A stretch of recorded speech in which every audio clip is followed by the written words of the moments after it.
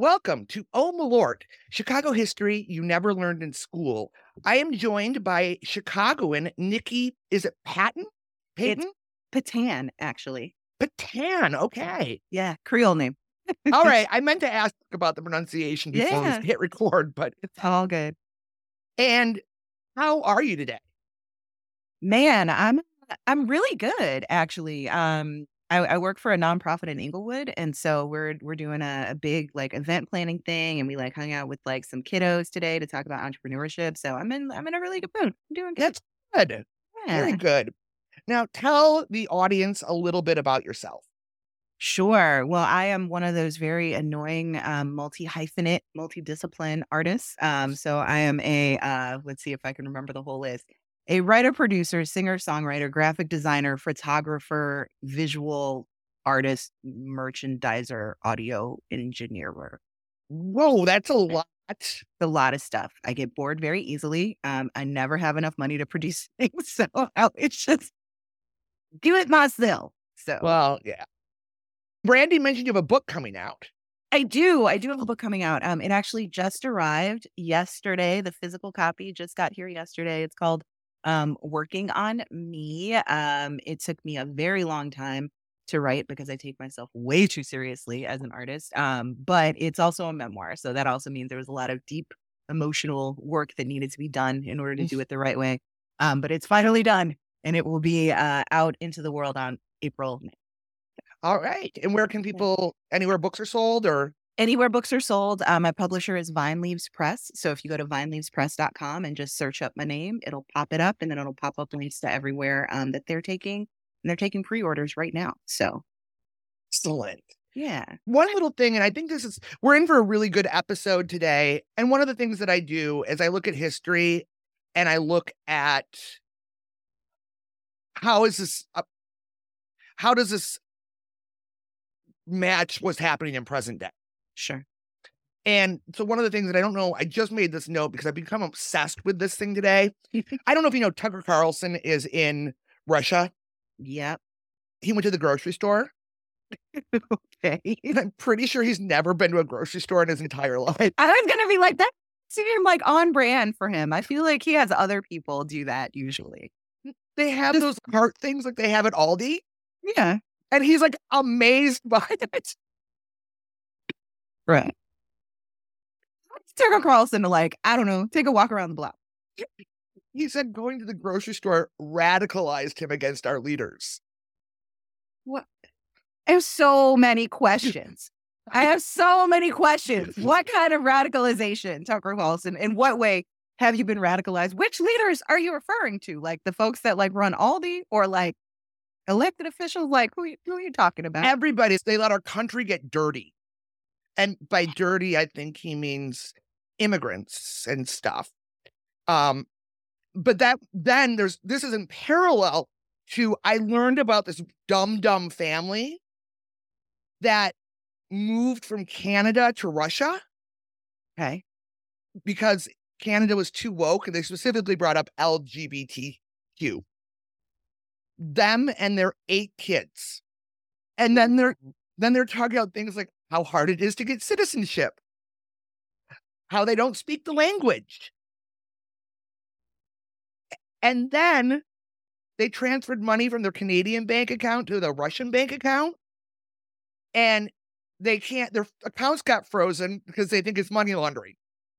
It's when the discernment comes around, when the lesson just is so perfect. It's just so like nobody even needs to like say anything. It's just makes my heart very happy. Yeah. And yeah, I mean, listen, and this is, people can talk about how like America and Chicago in general are without their problems. Yeah. But have you ever looked at how things are going elsewhere? You know? No, for real. Also, like of all the countries that you would choose to be like, I need to like go and change my life and the lives of my children, and I just don't understand why you would choose Russia. Like, I don't understand why you would sit around as like the parent to 8 children and be like, yes, let's relocate to a country actively involved in a war. Let's do that. Let's also relocate to a country that like doesn't seem to play very well or get along very well with any other countries, and therefore like does not have things like smoothed out in terms of immigration or like money exchange or anything. Like, why? Why? No, Like, why? because they're pretty harsh on the LGBTQ and land's really cheap and they want to be farmers. I feel like you could just go to Georgia for that, or you could go to like Arkansas, or you could like there's so many other places you could actually go to and achieve the same thing. Right, right. So just keep that in mind because it might come up just in things that we're talking about. Good to Ha- know. Thank you. Have you ever heard of Oscar Staton DePriest? No. Who is He was Chicago's first Black alderman.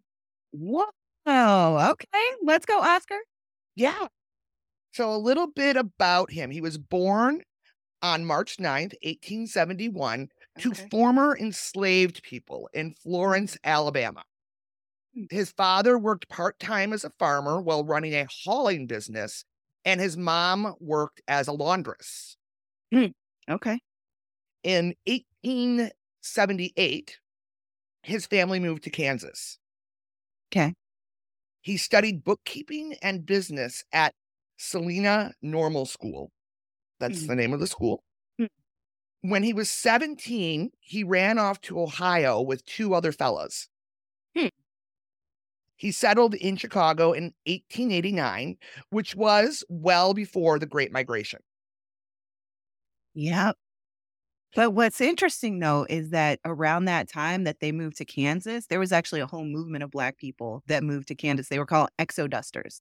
Interesting. And they moved to Kansas to get away from the redemptionist South because, after the Civil War ended, and everybody was supposed to be like getting along, there was just like a campaign of just like terror that was just rained down upon like Black communities. And so a lot of Black folks made the decision to move west, and Kansas was one of the places that they decided to move. And it was a whole movement called the Exoduster movement. And they basically like a huge I think it's like 40,000 Black people moved to like that Dust Bowl sort of area. I did not know that. Yeah. I think most people know about the Great Migration. Sure. But But there were, lots of little movements before then. All right. That's very cool. So I'm going to quote from an article I found in the Chicago Tribune. Friends tell the story that shortly after his arrival in Chicago, a friend invited Mr. DePriest to attend a precinct meeting at which he was the only Negro present. That's a quote. At that time, precinct captains were elected. DePriest and his friend abstained from voting, which ended with the two candidates deadlocked. Mr. DePriest bargained with one candidate, offering to switch 2 votes his way if he would make Mr. DePriest secretary of the precinct. The man agreed, and a political career was born. Woo! See? Mm-hmm. Yeah. He married a music teacher named Jessie in 1889. And they had 2 sons, Lawrence and Oscar Staton Jr. Lawrence drowned as a teenager. Oh, Yeah. sad. Now, I found a biography on him at the U.S. House of Representatives archives. Okay. And, quote, Chicago's budding Republican machine facilitated DePriest's foray into politics. Divided into wards and precincts, Chicago evolved into a city governed by a system of political appointments and patronage. What struck me about that sentence, the Chicago Republican machine. Oh, yeah. Yep. Yeah. Yeah. I mean, it's wild, right? Like, I mean, so I feel like that's a part of like political history that not a lot of people know about, that, before a certain time, most Black people in the United States were Republicans.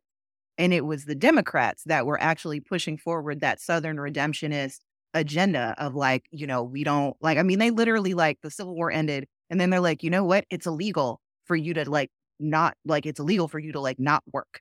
You must have a job. But also, we're going to make it illegal for you to look for jobs here.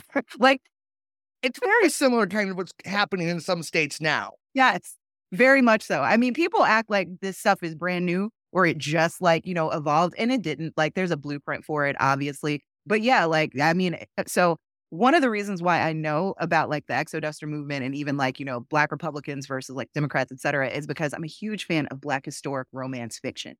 Oh, a very specific genre. Genre I did not know existed. And it's amazing. And so one of the most foremost like authors of that genre is a woman by the name of Beverly Jenkins, still alive, still releasing.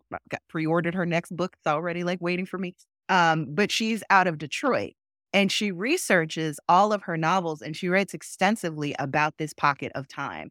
And especially about the divisions and a lot of like the even internal debate within the Black community, because there were Black folks who were like, yes, we're Black Republicans, but the Republicans keep making all these promises to us. They never keep these promises. So we should vote with the Democrats. And that was part of like how that shift started to happen, is that they were promised certain things after the Civil War. Republican like president, Senate, et cetera, said, we're going to give you X, Y, and Z. We're going to do this, this, and that. And they just went back on their word and they kept going back on their word. So eventually Black folks threw in with the Democrats. We get to that at the end. The why, because I've always wondered how the shift happened. Yeah. And it becomes very apparent at the end of our story. Ooh, I'm excited. I'm sorry. I didn't mean to. I love it. Blow the we have ending. a little foreshadowing. It was still the party of Lincoln back then. Very much so, yeah. And absolutely.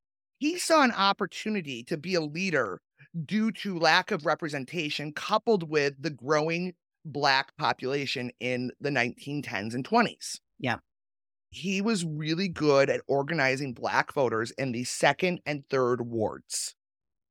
Are those the same wards we still have, or were they different back then? I don't know. I didn't look that up. His district is, I think it was near the Loop and Bronzeville area, like the South Side. Oh, okay. All right. Yeah. Okay. Gotcha. Because he lived in Bronzeville. Yep. Okay. Yeah, that makes sense. That makes sense. Because I think the city limits at that point ended at like, literally in Inglewood, it ended at like 63rd. Okay. Yeah, I have never actually, I have stuff to research about that, but it didn't even occur to me when I was doing this today that I'm like, oh yeah, I should make sure. Yeah. So in 1904, he's elected to the Cook County Board and he won 2 terms serving until 1908. Okay. We see you, Oscar. Yeah, Oscar's doing it. And after losing his bid for the 3rd term, he spent 7 years building a real estate empire. We love to hear that. So he made money in the stock market and real estate. And according to the Tribune, he owned as much as $100,000 in properties. That's a lot of money. It's over 3.3 million by today's standards. So he was balling out of control, basically, is what he was a baller. Yeah. He participated in what's called blockbusting. Okay. Do you know what that is? I feel like I used to know what that is, but you know, I've been in 10 bands, so it hasn't boded well for my brain cells, so please remind me. It's helping Black people move into predominantly white neighborhoods. Gotcha. Okay. Yeah. We would buy apartments in predominantly white neighborhoods and rent them to Black people. Got it. I was going to get more into the weeds on this, but I'm going to eventually have to do a redlining episode. Please, you know what? So my boss is Aisha Butler, founder of Resident Association of Greater Inglewood, and we talk all the time about like redlining and what it's. So let me know. Happy to like connect you with her because she would be great. Excellent. Because I also knew a woman who wrote a book as well that came out a couple years ago. So he and his family lived on the 2nd flat of an 8 flat the address is 4536 and 38 King Drive. Okay, yeah. Yeah, and one of the big, like, gravestones? Yeah. Maybe? Okay. He wanted to return to politics, so he gained favor with William Big Bill Hale Thompson and U.S. Representative Martin Barnaby Madden. We did an episode on Thompson, and as much as he hated British people, he really, really hated British people. He's considered to be the most corrupt politician in the history of Illinois. And that's saying something, because damn. Damn, I know. He was a character. He was also the last Republican mayor we ever had. I don't know what that means, but I feel like that means something. I don't know. He did what the Verdoli Act 29 feared Harold Washington would do. Okay. He appointed at least one Black person to his, which was one more than I think they had before. But yeah, he was very. he sort of made City Hall a little more integrated. Oh, yeah. They get very nervous about that. Yeah. So in 1914, wanting to court the black female vote because women had gotten the right to vote in Illinois the year before.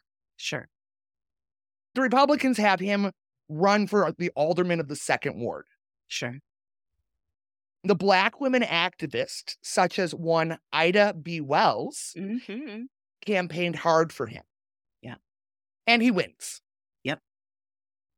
So he served from 1915 to 1917 and resigned because he was indicted for aldermanic graft.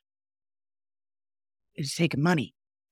Allegedly, he took $3,000 in a bribe from gambling and vice establishments in the Black Belt. Interesting. A few things. First of all, to underscore and remind the listeners, his contemporaries were Hinky Dink, Bathhouse John, and Big Bill, who were 3 of the 4 most corrupt politicians in Illinois history. Yeah, that's why I was like, I don't know if I believe that he did that. I don't know if I believe that.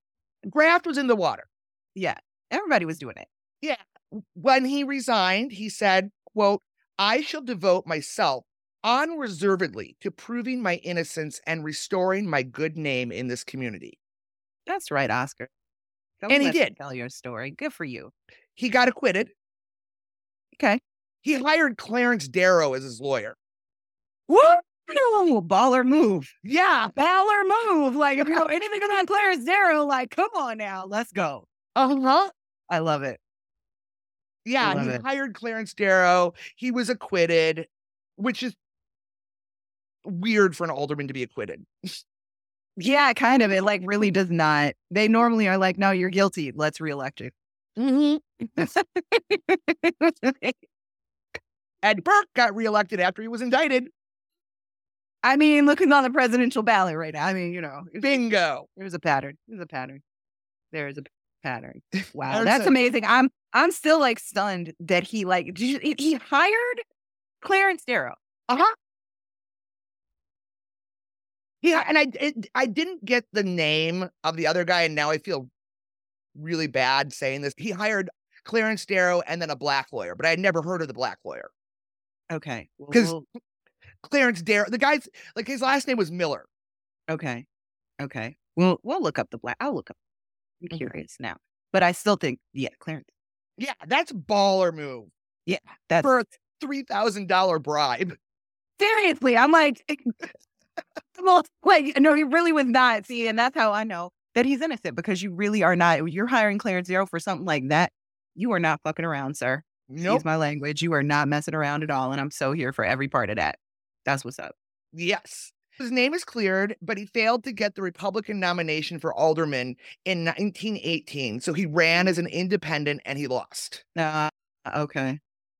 In 1924, he became the 3rd Ward committeeman. A little context about what was happening in Chicago generally in the 20s.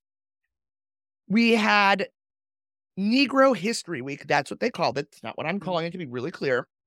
Was born in Chicago in 1926. It was chosen in February to include Frederick Douglass's birthday, which is on the 14th, and Lincoln's birthday on the 12th, which eventually led to Black History Month. In 1927, progressive white people created Brotherhood Week to fight against anti-immigrant, anti-Catholic, and anti-Jewish hate. Okay. And the Brotherhood Weeks people started celebrating the Negro History Week because they wanted to heal wounds. Yeah. It's like a big rainbow coalition. It's the opposite of what's happening in Russia, according to that one family. I was thinking about that when you said it. I'm like, oh my God, they would hate it here. Like they would just. Oh yeah, they would not do well. I think Scanner Twitter would really hate Chicago of the 1920s. You just see like their heads just like popping off and rolling down the street, just the steam, just.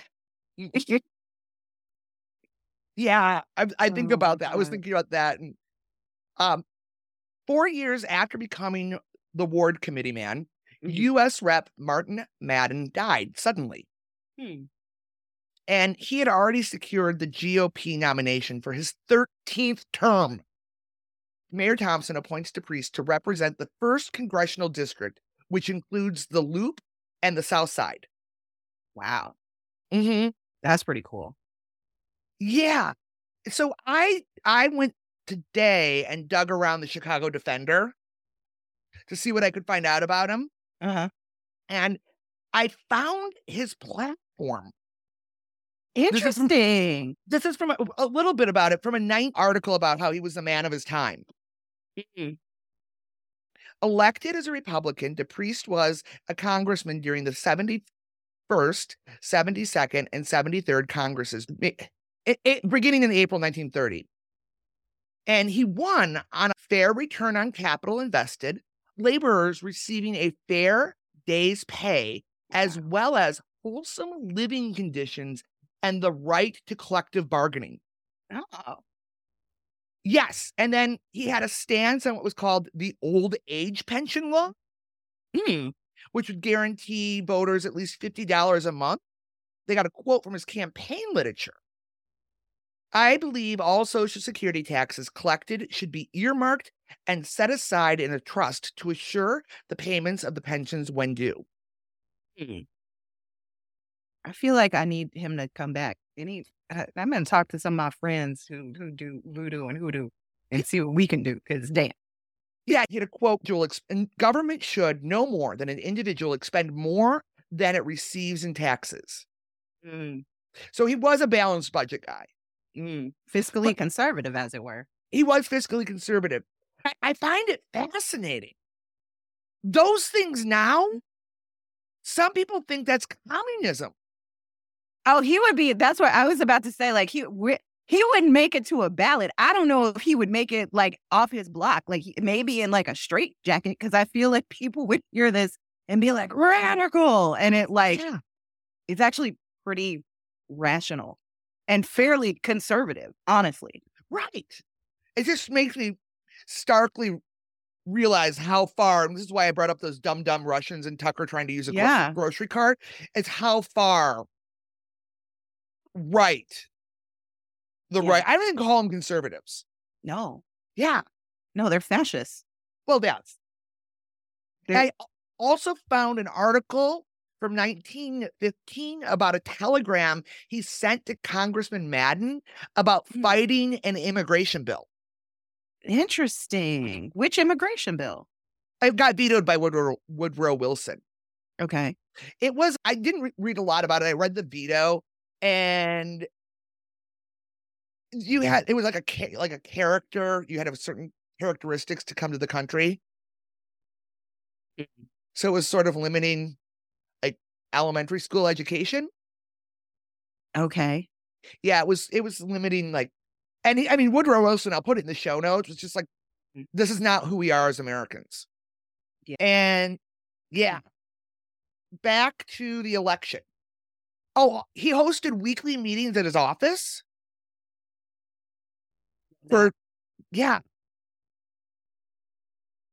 In November, you had Harry Baker, who was a Democrat, and 3 independents, one of whom was William Harrison, who was a Black assistant attorney general, who attracted some votes away from DePriest.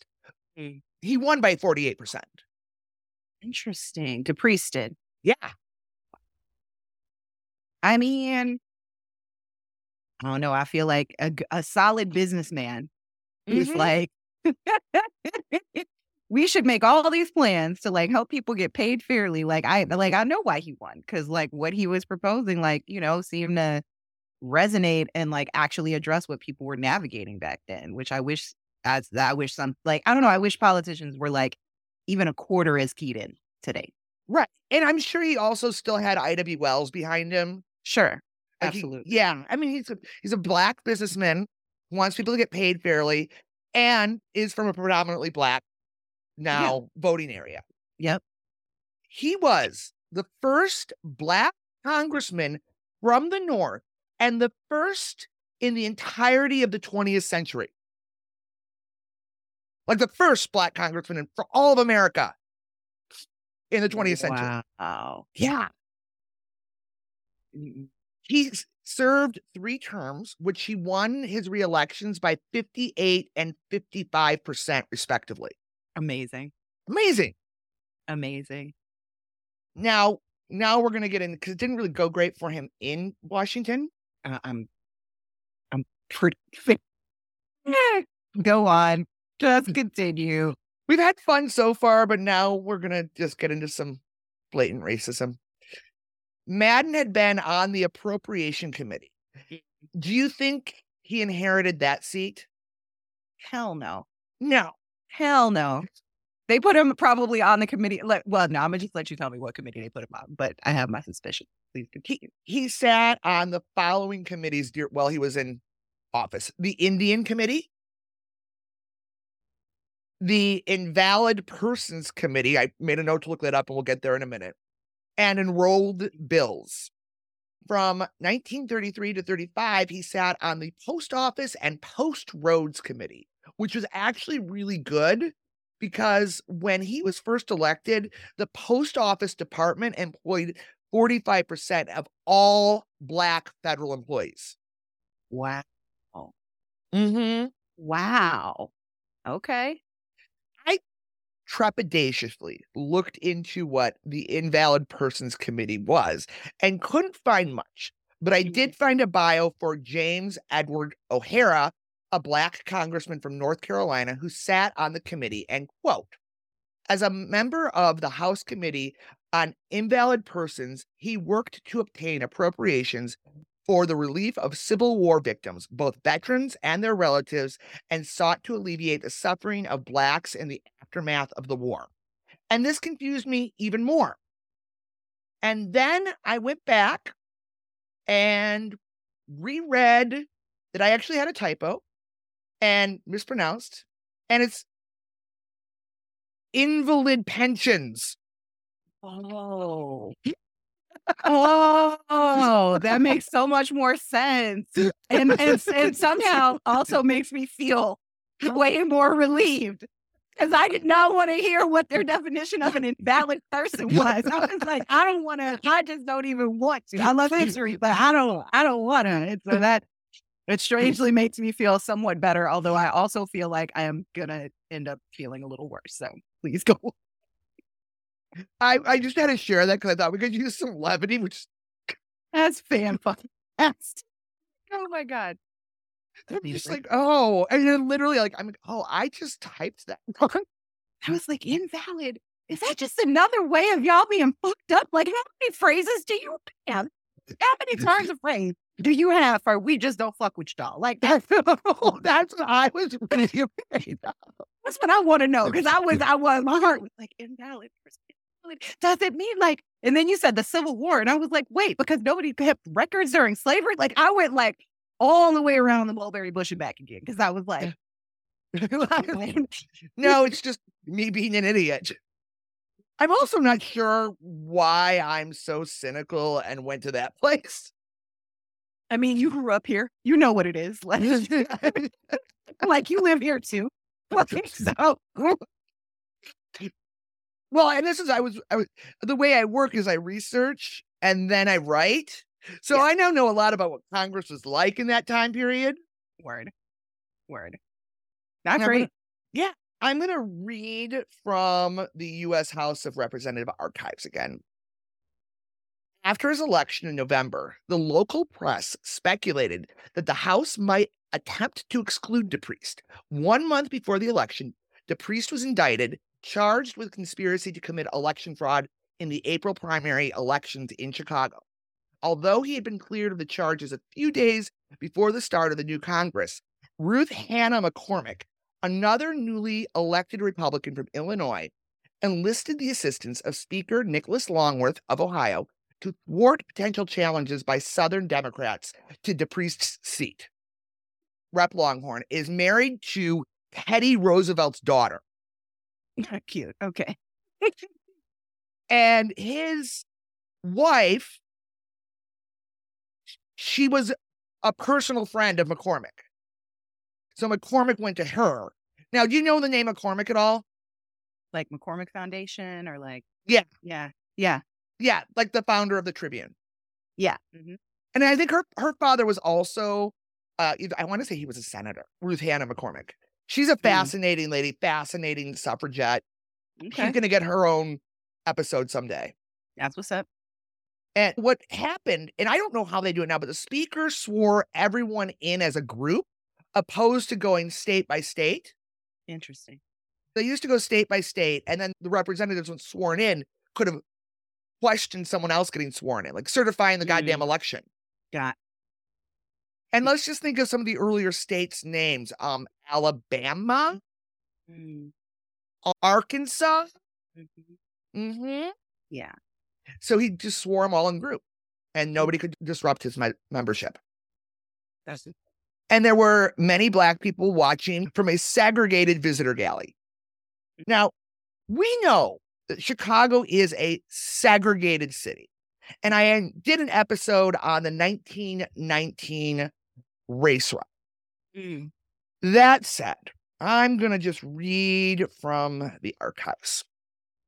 As the first African American elected to Congress for nearly 3 decades, DePriest forged a new path as a Black representative from a northern city. He benefited from the demographic shift wrought by the Great Migration that transformed his Chicago district.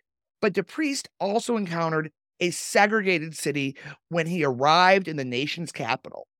mm, They go on to write, DePriest welcomed the responsibility of representing the entire Black population of the United States of America. Beginning in his first term, DePriest spoke out about the blatant disregard of constitutional protections for Black Americans in the South and called for federal election laws to address the disenfranchisement of Black voters. He hoped that Congress would use the provisions in the 14th Amendment to reduce the number of congressional seats held by Southern states. Quote, I am the only member of my race in Congress, DePriest said, but I hope to convince my fellow legislators that the right is on my side. mm.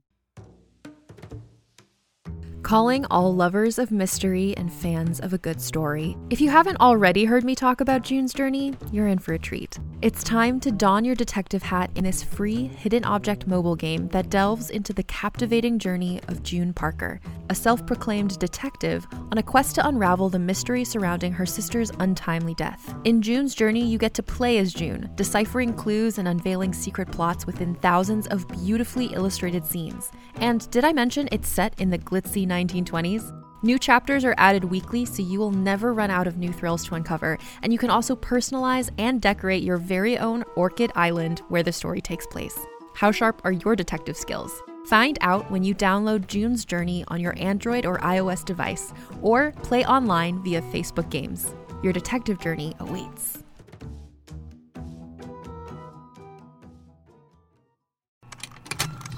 Contained herein are the heresies of Radolf Burntwine, erstwhile monk turned traveling medical investigator. Join me as I uncover the blasphemous truth of a plague-ridden world, that ours is not a loving God, and we are not its favored children. The heresies of Radolf Burntwine, coming January 2nd, wherever podcasts are available. He was the person representing all 12 million Black people in the country. No pressure.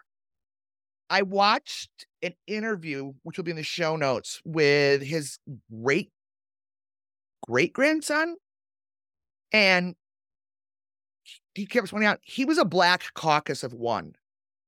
What's wild is that, like, the numbers of Black people that were influential in terms of even just like organizing or in terms of, um, oh man, like a bunch of different things. The number was so tiny. So Ida B. Wells, for example, went and researched all these lynchings that happened in the South, and she gathered all this research. She did like a decade of like research, went to the sites, talked to the families, talked to everybody, put all this research together, and she wanted to publish it. And she went to like, I'll never forget this, the 125 wealthiest Black men in the country to publish all this research about lynchings, and they turned her down.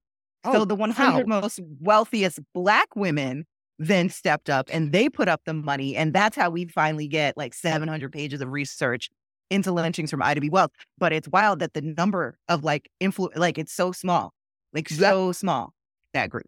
That is a very small group. I mean, he's a caucus of one. Yeah. Yeah. Just him. He refused to support funding and enforcement funding of the 18th Amendment. He refused to support funding for enforcing the 18th Amendment unless the government committed to adding Reconstruction-era additions to the Constitution. Mm-hmm. He was a Tommy Tuberville, but for good reasons.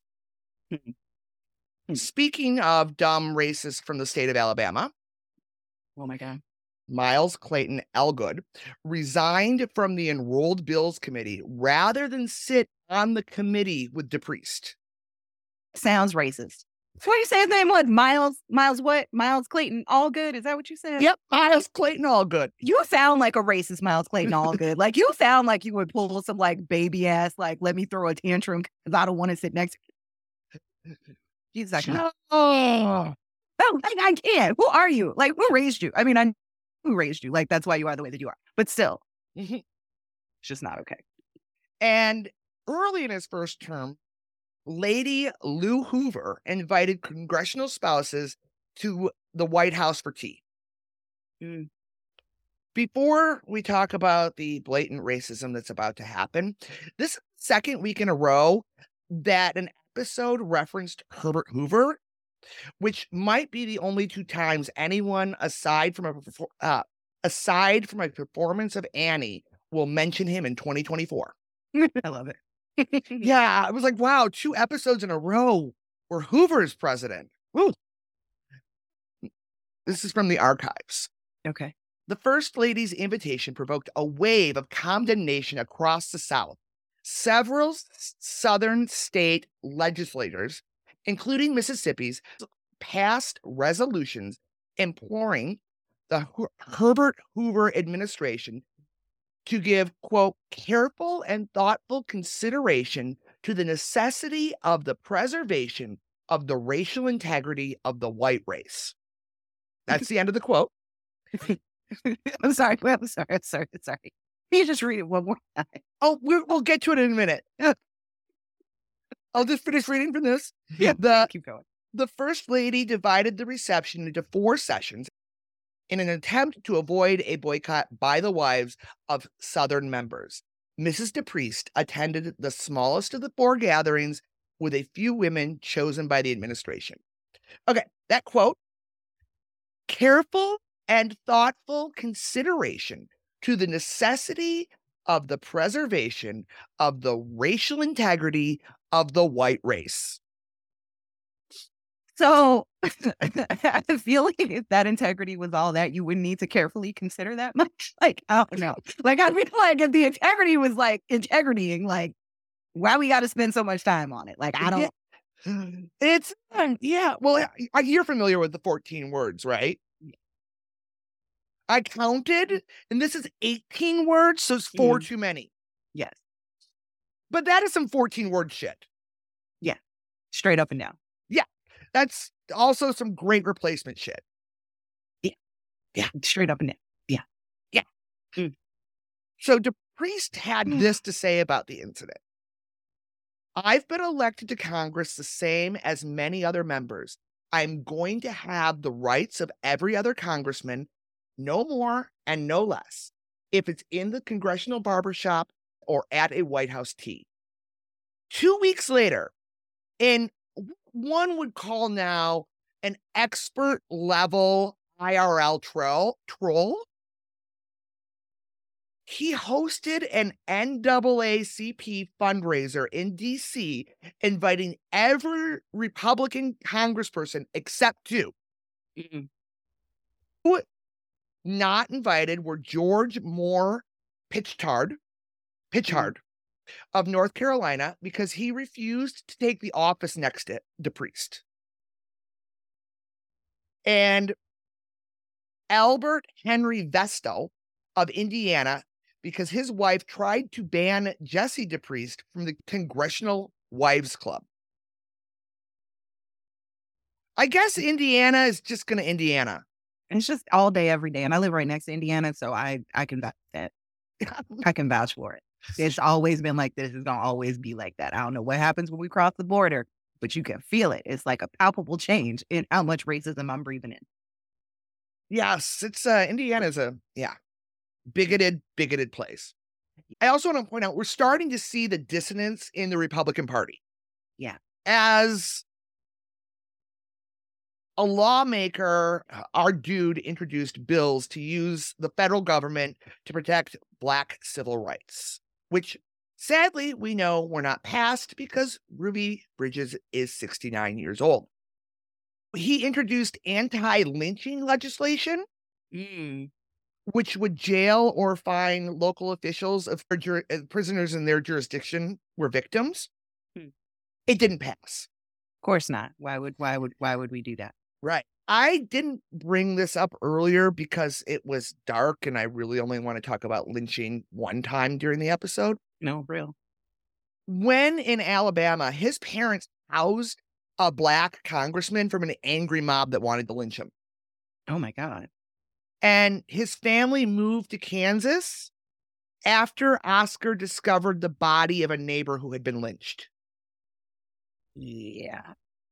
Yeah. So that's the thing is that just to give some context, even to moving to Kansas, during that time, there was nothing built in Kansas. There was not, it was empty to the point where people actually built a lot of their housing under the ground, and they had stovepipes that came up through the ground to make sure that the air could come down, because that's how they protected themselves against tornadoes. But the first couple of years that they settled out there, it was very hard scrabble. There was nothing. So they were, if you can imagine a life so horrific and so violent that you just you know what? Fuck it. I'm gonna go build a house in the dirt. Just go to the dust and see what I can put together. Get me the hell out of here. Yeah, it's I will take a bowl of dust over whatever bullshit you try to do in the South right now. That is the kind of life that and so many Black families, 40,000, made that trek. And when I say they made that trek, we're talking wagons, we're talking some with no money, some with no tools. Some people just showed up with nothing. Can you imagine trying to build a life or raise a homestead with not even a hammer? No. A shovel. You know what I mean? When you think about when I really put myself in that place, and I have a 10-year-old, and I think about what kind of conditions would we have to live in?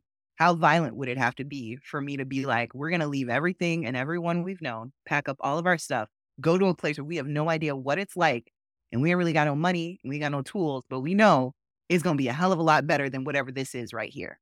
Right. This is too dangerous. Yeah. Yeah. He introduced several proposals to use federal power to, as we mentioned, protect Black civil and political rights. Yeah. In 1933, he forth a resolution to amend the Constitution that would authorize federal courts to change the location of a trial if the defendant's right to impartiality was compromised by, quote, considerations of race, color, or creed. It was inspired by the Scottsboro Boys. Are you familiar with that case? I'm assuming. Yeah. For anybody who doesn't know, 9 African-American boys were sentenced to death by an all-white jury for raping 2 white women, and there was no evidence. And that was when Ida B. Wells did all of that research. She found over the 700 that she, studied, that she researched, the vast majority of them were based on false allegations of rape. Mm-hmm. And, when you think, to me, when I think about that and I think about that intersection, that says so much to me about even how we approach, and I don't want to get us too far afield here, but we can. I just always found that so interesting that's the basis actually of the majority of lynchings was this that Black men were just hyper violent. And then what's happening kind of at the same time. So a few decades later, Rosa Parks starts researching, but she starts researching the Black women survivors of sexual violence in the South.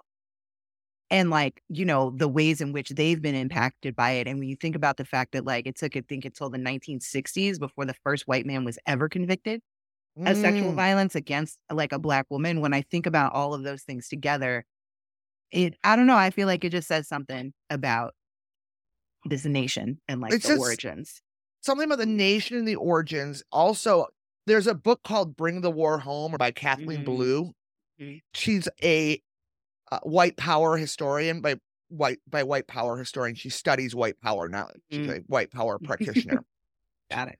Thank you for And clarifying. That's helpful. one of the things she talks about repeatedly, and you can't unsee, I'm sure you know about this, but you can't unsee it, is Mm. how much white nationalist and neo-Nazis, it's all about protecting the white woman.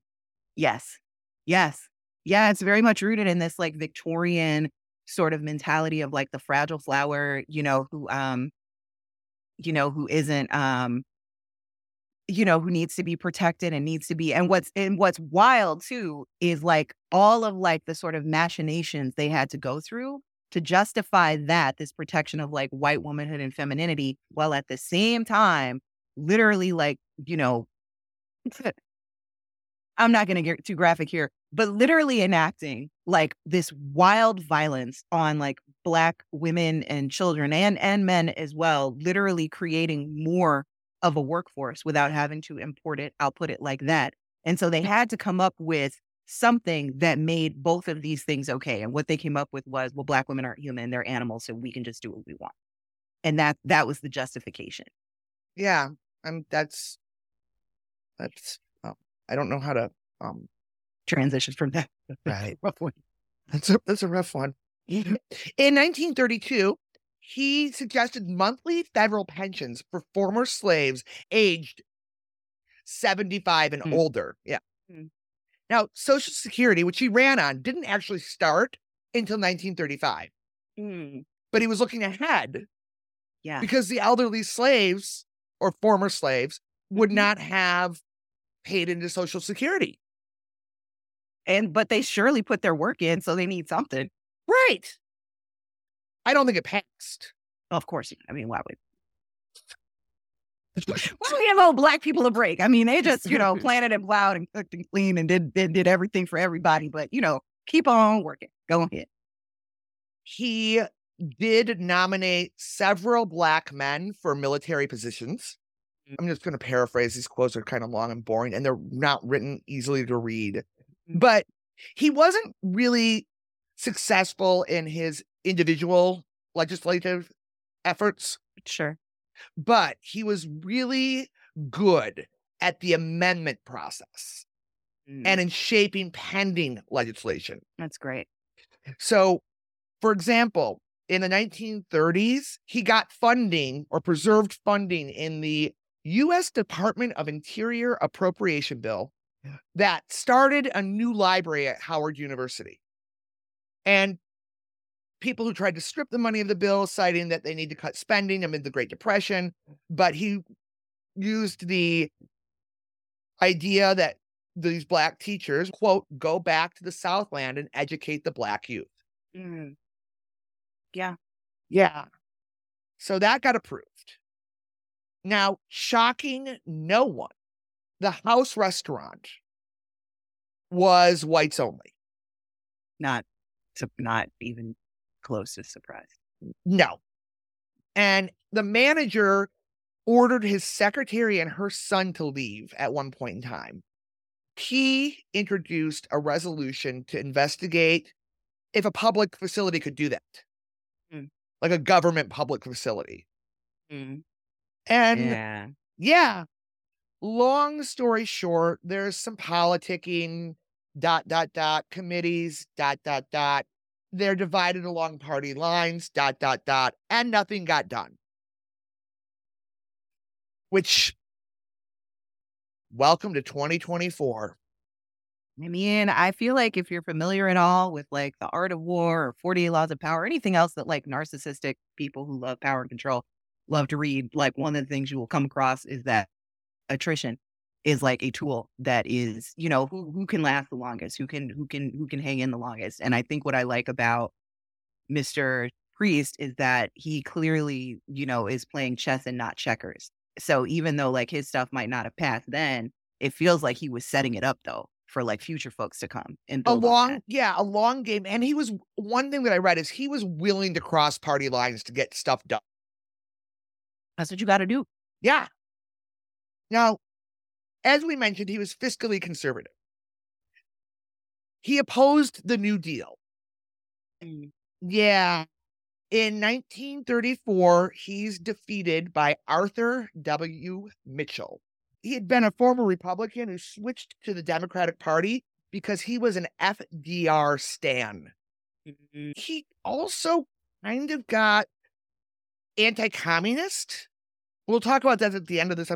He warned, then I'm going to quote from the archives, that communists were spreading subversive propaganda through schools to capitalize on the economic distress across the nation.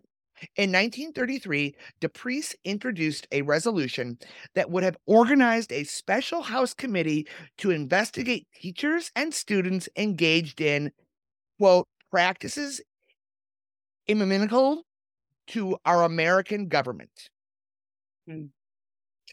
Does that sound familiar at all? Yeah, a little bit. Just a little bit. I found, getting into more familiar territory, I found an article from the Chicago Defender, and the headline reads, "Police check Red's attack on DePriest. Reds battle cops to storm office of Oscar DePriest." So he's got communists picketing outside of his office. All in a dither. So very, very upset. I just wrote history rhymes. Mm. And I thought about this, and everything I've read about him, I don't think, initially I heard that and I thought it was akin to Joe McCarthy. And I don't think it was. No. I mean, I think that like most Black folks, I'll say, like most, Black people in general, like I think there's always a healthy suspicion of ideologies that on the surface might seem amazing and awesome and fine, but like actually don't explicitly or even specifically address like what Black folks in the United States, especially back then, were facing. And I think that like that suspicion is still well and healthy these days, because I think also like if you look at it from the perspective of a people that is trying to like make their way in a nation and trying to assimilate, trying to establish themselves, trying to establish some sort of like economic foundation for themselves, it's hard to walk away from that in favor of like, let's throw everything in the bucket and everybody wins. Because like historically, like we're the ones who categorically get left out. And I think also people were just back then trying to figure out like, well, how does capitalism even work for Black people? How do we work within capitalism? Could it ever work for us? Are we ever gonna, be able to establish ourselves? Even now, we are still having these conversations. Like in Inglewood, part of my work is working on economic development in Inglewood. We are still having these same conversations, collective action versus, capitalism, communism versus capitalism, putting everything together, the collective versus like the individual. And I know I'm being reductive, but I don't think it was McCarthyism either. I think it was basically like we as Black folks are trying to figure out how to make our way in this nation. And we can't like do that if we already are like, let's just throw away the whole system that exists. Right. Okay, that makes sense. And that makes sense. And I'm also, there's a super nuanced conversation that I like to have. There is where is it sexism? Where is it an ism versus where should we be uniting because it is a class deal? Absolutely. Totally. Yeah. Totally.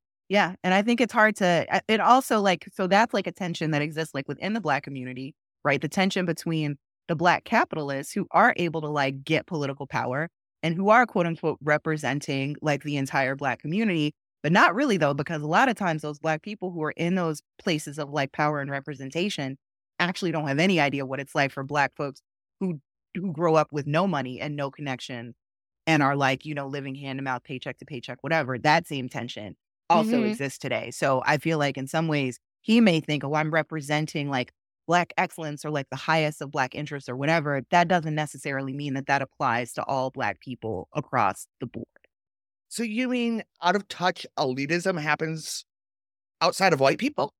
Yeah. Showing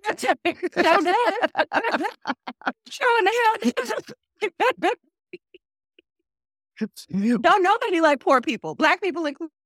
And that's where the class conversation comes in, because none of these people have our best interest in mind At all. Right. They're not even in touch with, when I listen to the media talking heads, I'm like, you people, none of you are in touch with people. Have a conversation with someone that didn't go to Harvard. Yep. But to get there, right? Like, that's the conundrum, is that to get there, those are the ways that you have to go. And then by the time you go through all of that and then you get there, you've also been changed so much by that process, or maybe you were raised or enculturated into that process, that by the time you get to wherever it is that you're trying, you're right. Like, you're so far from the people who actually need that representation. You can't even be in conversation with them. You can't even get to those people.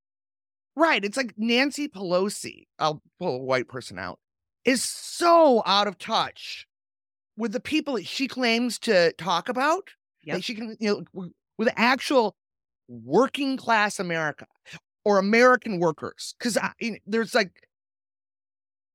working class is a very specific, or middle class America even. Yeah. Yeah. Yeah. They have no idea.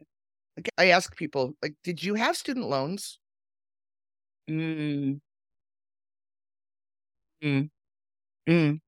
part. Did you get a PPP That loan? part. Yeah. That part. Yeah.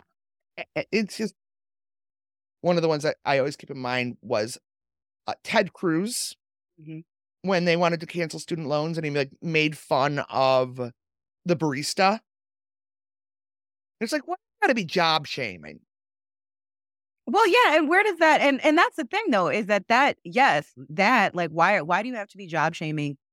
And two, I mean, I think that, yeah, that's something that, again, we don't talk about it a lot, but at least like outside of our own sort of like inner circle. So probably I'm like, gonna get a chip taken out of my black card here. But these are conversations that happen in the Black community. There's tons of job shaming in the Black community, tons of like financial shaming in the Black community, tons of like, there's actually an entire, I don't know if this necessarily falls under like shaming as much as it's just funny as hell, but I think it does come out of the same energy. There's a series on TikTok called Grown Men Begging for Money, where they dip into the DMs of women that they're like either just started dating or that they're just like flirting with, literally asking them for money, and then catching a big attitude when they get shut.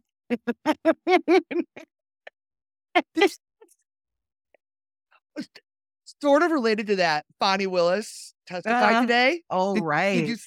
And she's like, a man is not a plan. What?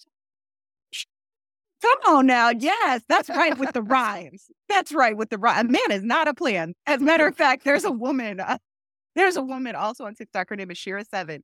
They call her the sprinkle sprinkle lady, because like whenever she gives advice, she ends it with sprinkle sprinkle. And so she talks a lot about men and like basically how she just uses men for money, and has been married to she's been married to the same man, James, for a long time, and she's very like open, and she's like, I don't like him. I don't like his money though. I know that. I like his money. Like, she's so like bold and like unapologetic. But yeah, like that there is like this mentality though in the Black community that like if you are, and there's also like a huge like thing of like, if you are from a particular class of the Black community, so we call it like the Jack and Jill set. I don't know if you've heard of Jack and Jill. Jack and Jill is it's like a business leadership, like economic entrepreneurship training program that starts when you're like 6. Okay. I haven't heard of it, but I got a vibe. Yeah. So little Black children go to Jack and Jill on Saturdays and Sundays, and they like meet like, Black business owners and whatever. And this is like basically the training ground for like your baby Black like entrepreneurs, or like maybe Black politicians, whatever. They get their start in these like Jack and Jill spaces. And in these spaces where it's all about Black excellence, it's all about how much you've achieved. And there's a lot of conversation about the separation between Black folks that have money and that have good credit versus like Black folks that like live in the hood and like live it. Like seriously, it's a whole It's a whole thing. It's a whole divisive thing in the Black community. And there's a huge line between like the haves and the have-nots. And then also, conversely, the representation of the have-nots as a driver of like the hip hop industry, for example, which is now like a multi-billion-dollar economy. So it's represented by like the have-nots, but it's run by the haves. Oh, Also are pissed off that they are being represented by the have-nots, but that's the shit that people like. People like Cardi B.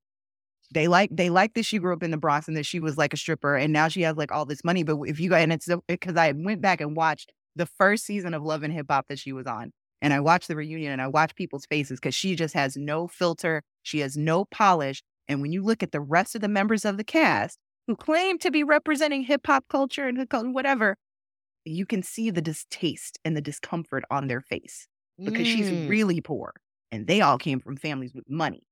Well, they came from the families of Jack and Jill. Those are the people that can drive their kids to a place on a Saturday and Sunday. Absolutely. And have the time to hang out while they go and do their thing for however many hours. Like, it's wild. And and I think, one of the things, especially if you're not exposed, like I grew up privileged. I had parents who could drive me to my theater classes on Saturdays. But if you're not exposed to it, it's a whole different way of looking at the world. There's a whole different context of how life is for people whose parents don't work 9-to-5 jobs Monday through Friday. Yeah. And Or my mom worked every other weekend because she was a nurse, but my dad was home with me. Yeah. Yeah. And I grew up the total opposite, like single parent in the projects. My dad was a drug addict, didn't meet him till I was 19. I went to my mom's job every day after school. There was no like extracurricular like stuff on the weekend. I was at my grandmother's house while my mom did grocery shopping and house cleaning and, all kinds of other stuff to do her thing. And it's interesting because now I've gotten to this place in my career where I put in all this work in the nonprofit sector and I've made myself apparently like somewhat like respectable. So I will end up in rooms with people who have done Jack and Jill or who have gone to Harvard or who whatever. And their discomfort around me is palpable because I can like fake it all day, but they can like smell it on me. They can smell it like you're one of the poors. Like they can smell it and I can tell. Like I can, yeah. Let me ask you a question. Is this a part of respectability politics? Absolutely. It's a huge part of it. Yeah. Because I didn't really know what that was until I watched Real Housewives. Yeah. And two of the women on Potomac got into a fight. Yeah. And there was a whole like think pieces about respectability politics. Yeah. So it's a thing where like, again, it was a separation tactic. And like Ida B. Wells actually was a big proponent of respectability politics. I don't think she knew what the ripple effect with that would be, but there was especially early on, Black folks who were trying to and they had a term for it. You're bettering yourself, you're bettering the race is what they would call it. So you had to be very careful. Your clothes are always clean, your face is always washed, you know how to speak well. Like elocution was a big deal in like HBCUs early on, like literally the art of speechifying was like a class. It was a thing. It was a movement. It was something that you did as a kid. You memorized poems, you recited them, there were contests, the whole thing. And so how you appeared, the way you dressed, how you spoke, whether or not you engaged in vices like liquor or smoking or whatever, these were huge deals. And if you wanted to become any kind of pillar of the Black community or any kind of successful Black person, anything, you had to conduct yourself in a way that made you feel or made you appear respectable to the outer world. How that plays out now is that, like, for example, Cardi B, she's a perfect, example of that. Nobody from Love and Hip Hop expected her to be the breakout star. Why? She's from the Bronx. She grew up in the project. She's a stripper. She shouldn't be the person representing this brand. That's what they thought. But her authenticity is what became a touchstone for people. And then it didn't matter because they just like looking at her and listening to her. And it kills people because from the respectability politics angle, she shouldn't be successful at all. She should be punished for being poor and obnoxious and loud. Wow. I mean, this all makes sense. And what I'm just seeing is white people and Black people are kind of all the same. Totally the same. In this regard. I mean, in this regard. Yeah. Well, and too, like, it also comes from the fact that, like, a lot of those, like, upwardly mobile Black people wanted to be like white people. They wanted their money. They wanted their political power. They wanted their lives. They wanted their freedom. And so, the premise, the thought process, and this is still true today, is that in order for me to get these things, I have to act like these people. If I act like these people, I will get these things. If I have their money, if I act in the way that they want, if I speak how they want, if I dress how they want, if I look in a way that makes them feel comfortable, it's also a way of like very much censoring whiteness. It's about like responding to that or reacting to that or resist however it is, it's still the center of it is whiteness, which to me is what makes it gross. All right. We're almost done. So Mitchell so during the campaign, Mitchell criticized DePriest for declining to vote for the federal aid for the New Deal and his failure to desegregate Capitol Hill. His failure. His failure to desegregate. Okay. Okay. All right. Early echoes of the Moynihan report, but keep going.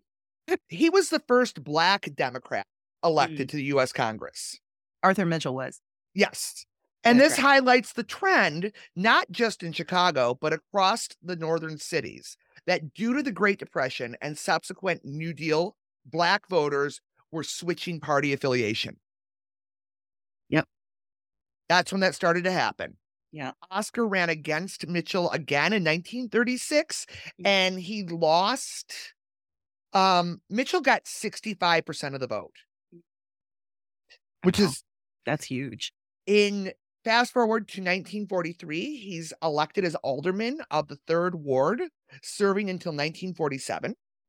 And 1951, at the age of 80, he's hit by a bus.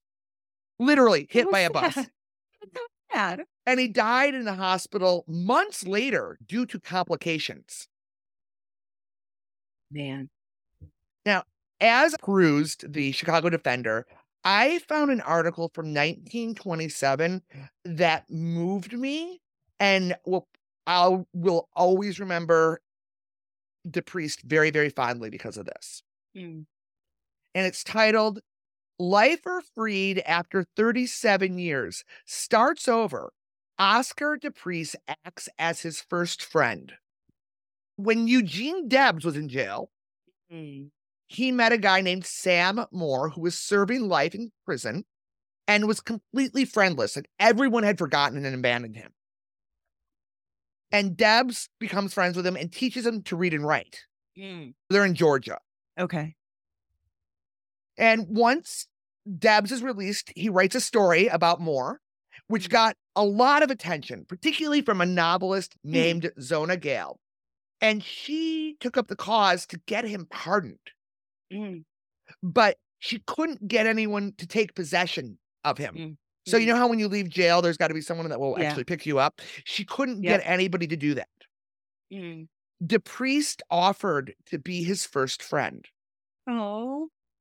Moore was happy to take residence and employment in, quote, the most progressive city in the country. So he moved up to Chicago and worked for DePriest. That's amazing. Yeah, it's an amazing story. I love a good redemption story. Yeah. His apartment on King Drive was declared a National Historic Landmark in 1975. Awesome.